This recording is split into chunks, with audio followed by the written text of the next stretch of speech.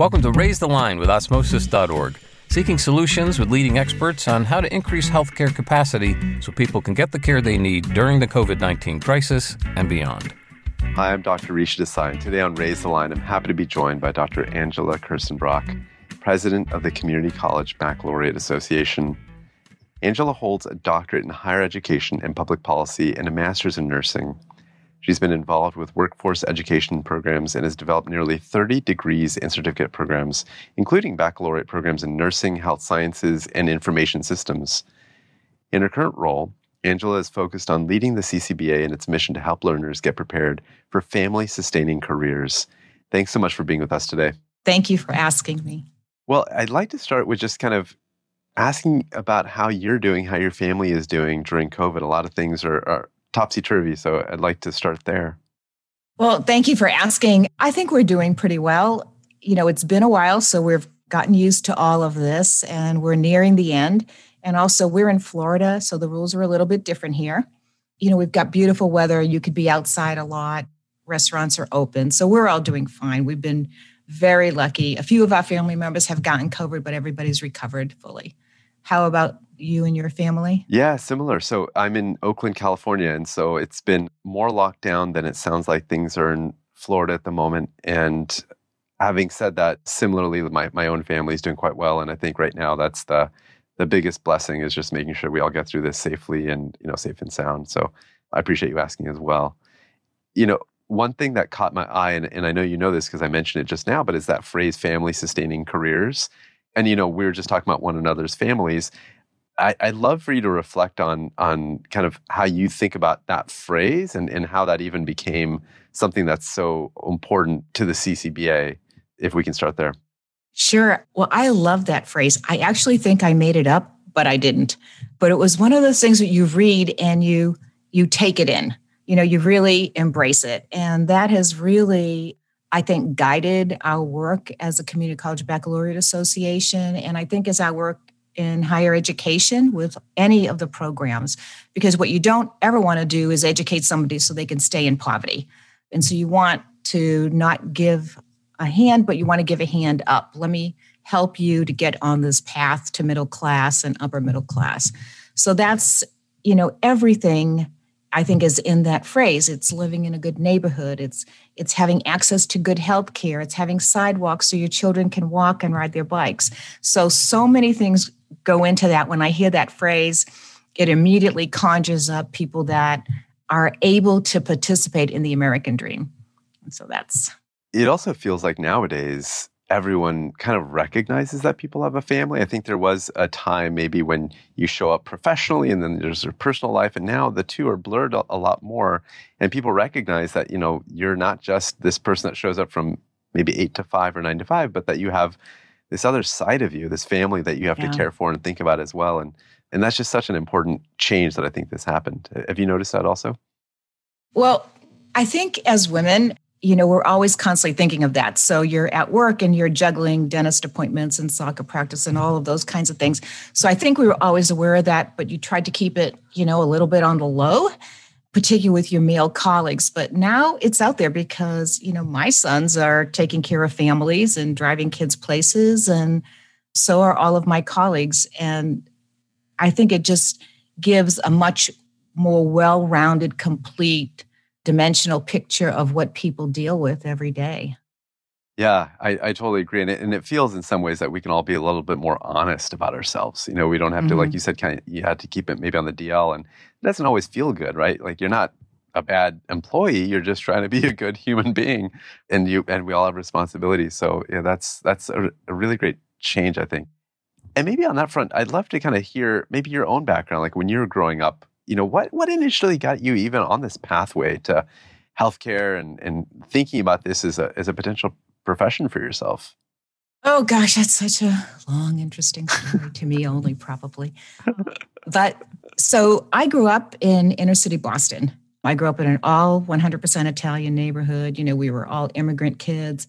And, your parents were pushing into you, you're going to do better than me. You're going to do better. You're going to do better. And so, that was something that we kind of internalized. And in high school, I loved the sciences. But, I was child of the 60s. And so when people were talking about, women in the workforce, they were thinking, education, healthcare, nursing, I don't know, maybe dental assisting or something. And so I chose nursing. And I have never regretted that decision one day in my life. Maybe after a couple of shifts, I might have, really thought, what am I doing? But overall, it's been a great career, and it's really allowed me to do so many more things than I was initially thinking I was going to do when I was in college. So that's that. So I got my bachelor's and worked my way through school as a nursing assistant and home health aide. So I completely appreciate this latter approach that so many of the colleges are doing, because that is what enabled me to, go through school, and then later got my master's, while I was having children. And then I taught. So I think this is sort of an interesting story, particularly if you're my age. We were, we were the age of sit-ins and peaceful sit-ins. And in college, our dean was switching some things around that was going to require me to go to school during the summer. And I couldn't do that because I couldn't afford to pay for another semester without working. And so we held a peaceful protest in her office. Oh, wow. And she was so gracious about it. She invited us in, and we got to sit there for a couple of days, leaving for meals, because after all, we had our priorities straight. But she invited us in so that we could watch what she was doing. And so she was dealing with, budget and personnel and admissions and curriculum, all these things. I left there thinking, this is what I want to do with my life. One day I want to be a dean of nursing. And so that got me on this path, and that happened for me. And I was really excited about it. I kept in contact with her for a while, and she's since passed on. But that sit-in changed my life. I don't know what I would have done otherwise. Certainly not higher ed, because I never, ever considered it until that day. Just so I understand kind of the context, you went into protest some Yes. sense of injustice, and then she invited you to watch her, and then you said, actually, I kind of like your job, and maybe you can be my mentor. Is that accurate? Well, so there were several of us in her office. I mean, she had a nice big office, so she invited us all in. She gave us Cokes, she was bringing in snacks. I mean, she was Dean Mary Tapales. She was just, I never met her. So she was a lovely, lovely woman. We left there, and one of my friends said to me, I am never going into higher ed. When she saw everything she had to deal with, and I had the opposite reaction. My reaction was, oh, this is great. This is so challenging and so fun. I want to do this. So I really am so curious. In your career, have you ever had anyone protest your office? Or No. Okay. Because No. because if that were to happen, the bar is high in terms of Bar is high. Yeah. Yeah, if they would have left unhappy, I would have been, I'm a failure. No. Wow. That's a remarkable story and a very inspiring one, because that person was a real mentor, a real leader for you. Without even knowing it. Yeah. Without just being gracious and open and listening. I mean, I just thought she was brilliant. So tell me more about the CCBA then, and kind of how do you guys work specifically with colleges and with students? You're a couple of degrees removed then from the student, because you work with the colleges work with the students.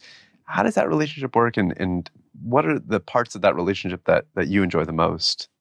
So I enjoy every bit of it. So I retired.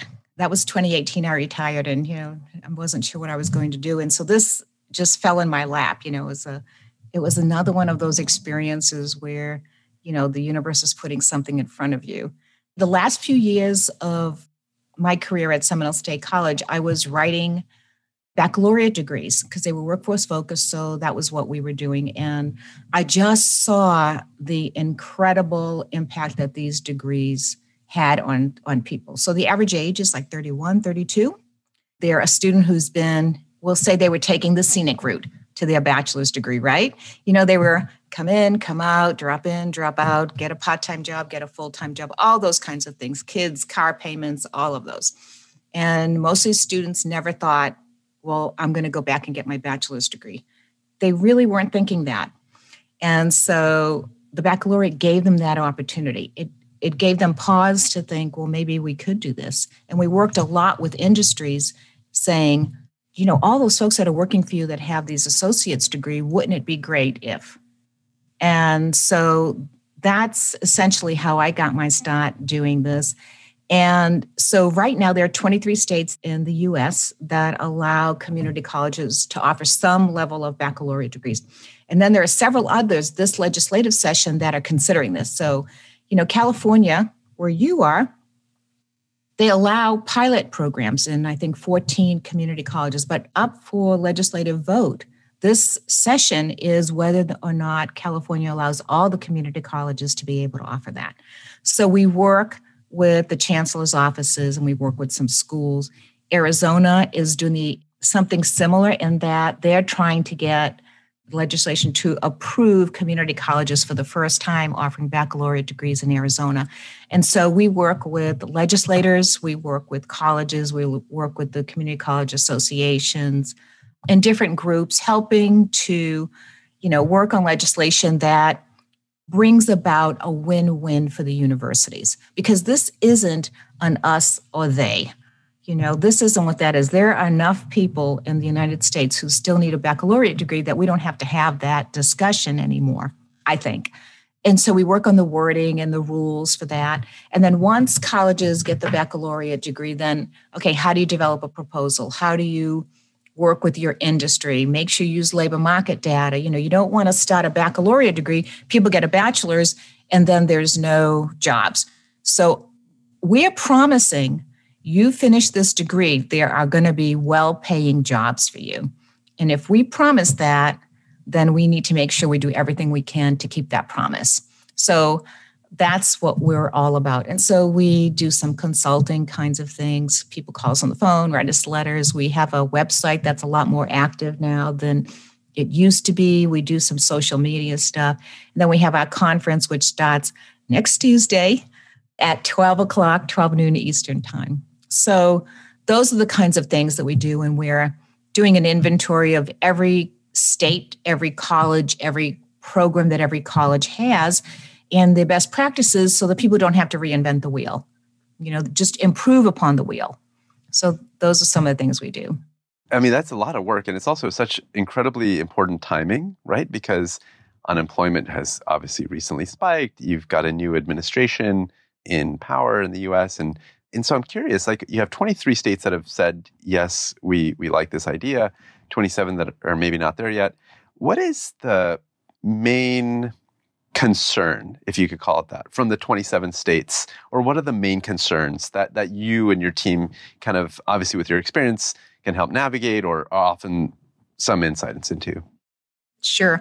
Well, I think let's start, if you don't mind, we'll start with the driving factors. What pushes a state to do this? And I think a state like Wyoming, when they moved away from coal, there were a lot of people who lost jobs, industries that closed, not overnight, but we could use that term. And so the state of Wyoming is thinking, what are we going to do now?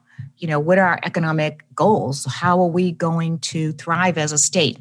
And so one of the pieces to that is, what kind of baccalaureates do we need? What kind of industries are we trying to recruit, into our state or grow our own? What kind of people do we need? Where are they going to get the skills and education? So, to approach it from an economic development standpoint, I think is really a really great position. So there's that. And then there's other states that are looking at their attainment rates and saying, gosh, we really need to work on these attainment rates where our income levels of this, all of those things, the percentage of Black males that are getting a baccalaureate degree are really low. So how can we work on that? I think when we take the perspective of what is it that the state is trying to accomplish, what is a community trying to accomplish, then I think the community college baccalaureate is one strategy. So that doesn't dismiss at all what the universities are doing. It doesn't dismiss at all what vocational certificates do. This is just another pathway. And so that's the perspective that we take. Sometimes the universities are concerned, okay, duplication of degrees. It's an enrollment game where everybody's hurting right now for enrollment. So universities don't want to lose more enrollments. I think those kinds of things, hey, this is our space, you stay in your space, we'll stay in our space. That kind of approach.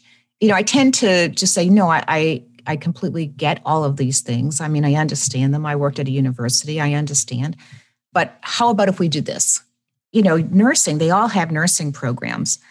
And most of them have RN to BSN programs. And so you would say, well, we already have these programs. Why do we need more? Well, you need more because you're not accepting the 3.2 student. The student who has a 3.0 because they were also working in a family and all of these other reasons, And so it's that student who's falling between the cracks. And so I think that that's a legitimate reason to have these baccalaureate degrees. So that's typically it. And we try to have win-win. I had a president, Ann McGee, and every time we were going to do something controversial, she would hold us up and say, well, what's the win-win for the other group?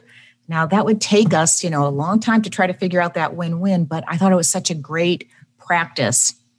And so for universities, it's, well, let's develop a seamless baccalaureate to master's program. Let's do cohort programs. Our faculty need doctorates. We can have joint faculty share positions. So there's all kinds of ways that you can have a win-win for students. Because the student who says, I was never going to the university, they may be the same student in 3 years that says, I bet I can get my master's. And now that I've done this, my children are going to do this. Right? So it's a long game. I know it's a long game, but our industries have to help support this. Our universities have to be brave and allow community colleges to do this. And we just need to work in partnerships with those goals of family sustaining wages, economic development, health for everybody. Have you on this journey found interesting, maybe surprising bedfellows, like other groups that you would have never thought you'd be working side by side with, but have kind of the same goal at the end of the day. And as a result, you're both trying to get this through? Has that happened where you've had interesting partners? So only over the past 2 years have we been looking for partners. And there's so many of them, and everything always comes from a place of need. So labor data, really, you need good, strong third-party labor data to prove your point, prove your case. And so EMSI, we work with an economic modeling company, EMSI. They're a sponsor of ours. And so they help schools prove the case. Recruiting adult students, that's a completely different game. Yeah. You're not having a pizza night at the high school. That's not going to work, right? And so we have to look for organizations that really understand adult learners. Interact is one of those companies. Western Governors, you would think Western Governors and CCBA would be competitive, but we're not, because we both understand that we need to have multiple pathways to the baccalaureate degree and advanced degrees. And so we work together. I think everybody who's a partner for us, NISOD, which is a National Instructional, Ed Leach, I'm so sorry. But anyway, they're the group that does staff development, staff and faculty development. So, with them, it's how do you get your faculty and your staff ready for this next level of teaching and offering baccalaureate degrees on your campus? So they have a role to play in that.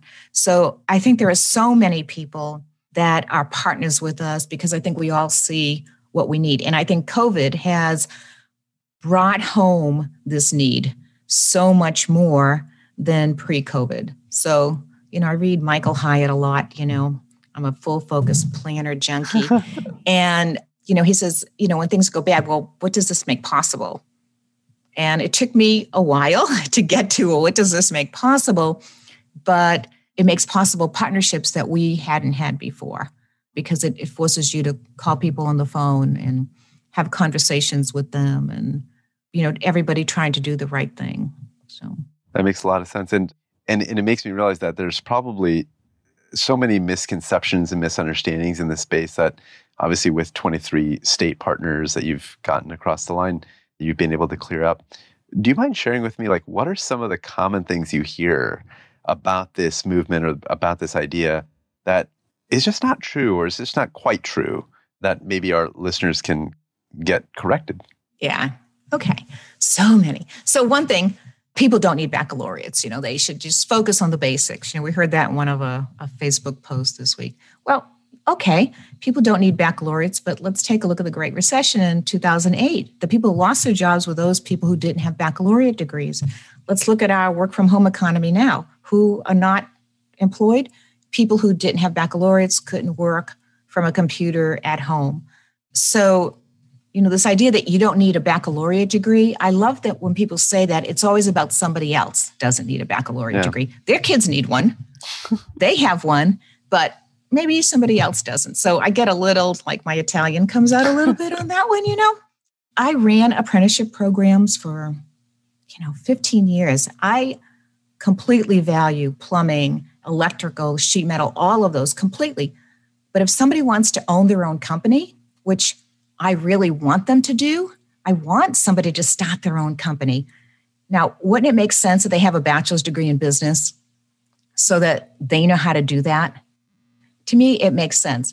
We're not saying everybody has to have a baccalaureate degree. What we're saying is everybody should have the opportunity to do that. So I think that is one misconception. Another is, well, the community colleges, this is mission creep. They're getting out of their lane. Well, if community colleges, which I believe, and many people believe, we're about workforce, we're the workforce engine for a community. Well, then these baccalaureates, and every one of them are workforce focused, high skill, high need, typically high demand, high salary, maybe with the exception of early childhood. Those are workforce degrees. And so the community colleges should be responding, and they are responding to their community's needs. Who knows better what that community needs than, the Economic Development Council in conjunction with the community colleges in the industry? So I think that's another misconception. Another is, well, the community colleges aren't capable of offering baccalaureate degrees. I think that is, I don't know. I'm not even sure where that comes from. When I was, a dean, I had so many of my faculty who full-time faculty at the community college also teaching part-time at the university. So how can you say that they're not qualified? And the accreditation rigor that you go through for nursing, respiratory care, PTA, dental hygiene, those are incredibly rigorous processes. So yes, I think that they're completely capable. But that is something that the college has to assess. Are we capable? Do we have the bandwidth? Do we have the resources to do that? And that's something that a college has to think about, definitely well before they start this process so they can get ready. That one is another one that just I think, one of the most challenging people to teach is somebody who, has 3 kids at home. They're working a full-time job. They don't have all the resources. Their parents didn't go to college. Those are more challenging people to teach because I think that, you've got to really tap into the motivation and you have to do it in a very relevant way. They are absolutely, I've never seen where one of these adults is looking for, just give me an A. That is not what they're about because on Monday morning, they have to show up at that job with those skills, right? And so I see them as being so much more motivated than maybe the 18, 19-year-old who's not really sure what they're going to be doing yet, Yeah. Hitting all my passions. No, I can see that. And I definitely appreciate the fact that your passion is coming through because especially with adult learners, I think that the moment something is not relevant, they recognize that the time spent could be time spent with their child or with their significant other or with their parent. And that oftentimes is not as true for a younger learner. That's a very direct kind of realistic thing. Like if I'm not learning, you're not just not preparing me, but I literally just lost an hour with my kid.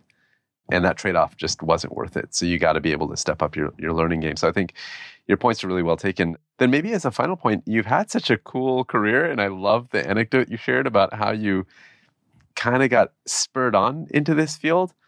What would you suggest that students out there that may be listening, folks early in their professions may want to do to explore, what kind of opportunities might be out there for them, including attending a sit-in? Going to a sit-in? Yeah. Well, I think, students today have so many more advantages. The internet opens up the world. And so, I know, listening to podcasts and being exposed to other ideas, other career fields. I heard something, we were at a conference in Greece a few years back, and the Minister of Education said, when I graduated, my job was to look for a job. Now, when you graduate, students, because there was a protest at that conference, when you graduate, you need to invent a job. And so I would say continue looking, do things the way you want to do them, manage your life the way you want to manage your life. But there's so much knowledge out there. You've got to be willing to learn something new every single day to keep learning. I'm old school, so I'm going to say get your master's, get a doctorate, contribute back to society. But the biggest thing is to continue learning and don't be afraid of failure. If you don't fail, it means you just tried to do something easy, and that is not going to serve you. So I don't know, is that a good enough answer? That's a lovely answer. When you said you're old school, I thought you were going to say be better than your parents, because you had mentioned that your parents said that to you. Yeah. But I think that your advice is spot on. That's easy for them, right? That's easy. Yeah, exactly.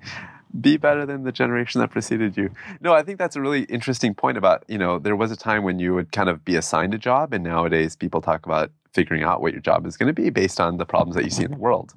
And that's a wonderful point. So thank you for making it. It's that intersection between a problem that you see in the world and your passion. And if you can intersect those and live in that space, that's a great life. It is. And sometimes that space moves and shifts. And so just making sure that you're adaptable and able to kind of move and shift with it is key. And sometimes that means going back and getting more education, like you said, as an adult learner to kind of reskill and retool, because that mantra of like lifelong learning, it's so true today in a way that it just wasn't as true, I feel, a generation or two ago. I'm a nurse. You've got to keep up your license. We only have a requirement of 24 contact hours. But, 18 months ago, we weren't thinking about COVID. Look how much we've learned just in this span about COVID and delivering care to folks. So, well, thank you very much for joining us today. That was a delightful insight into your life and your perspective. I appreciate you sharing that with us. Well, thank you for inviting me. I really appreciate that. I'm Dr. Risha Desai. Thanks for checking out today's show. Remember to do your part to flatten the curve and raise the line. We're all in this together.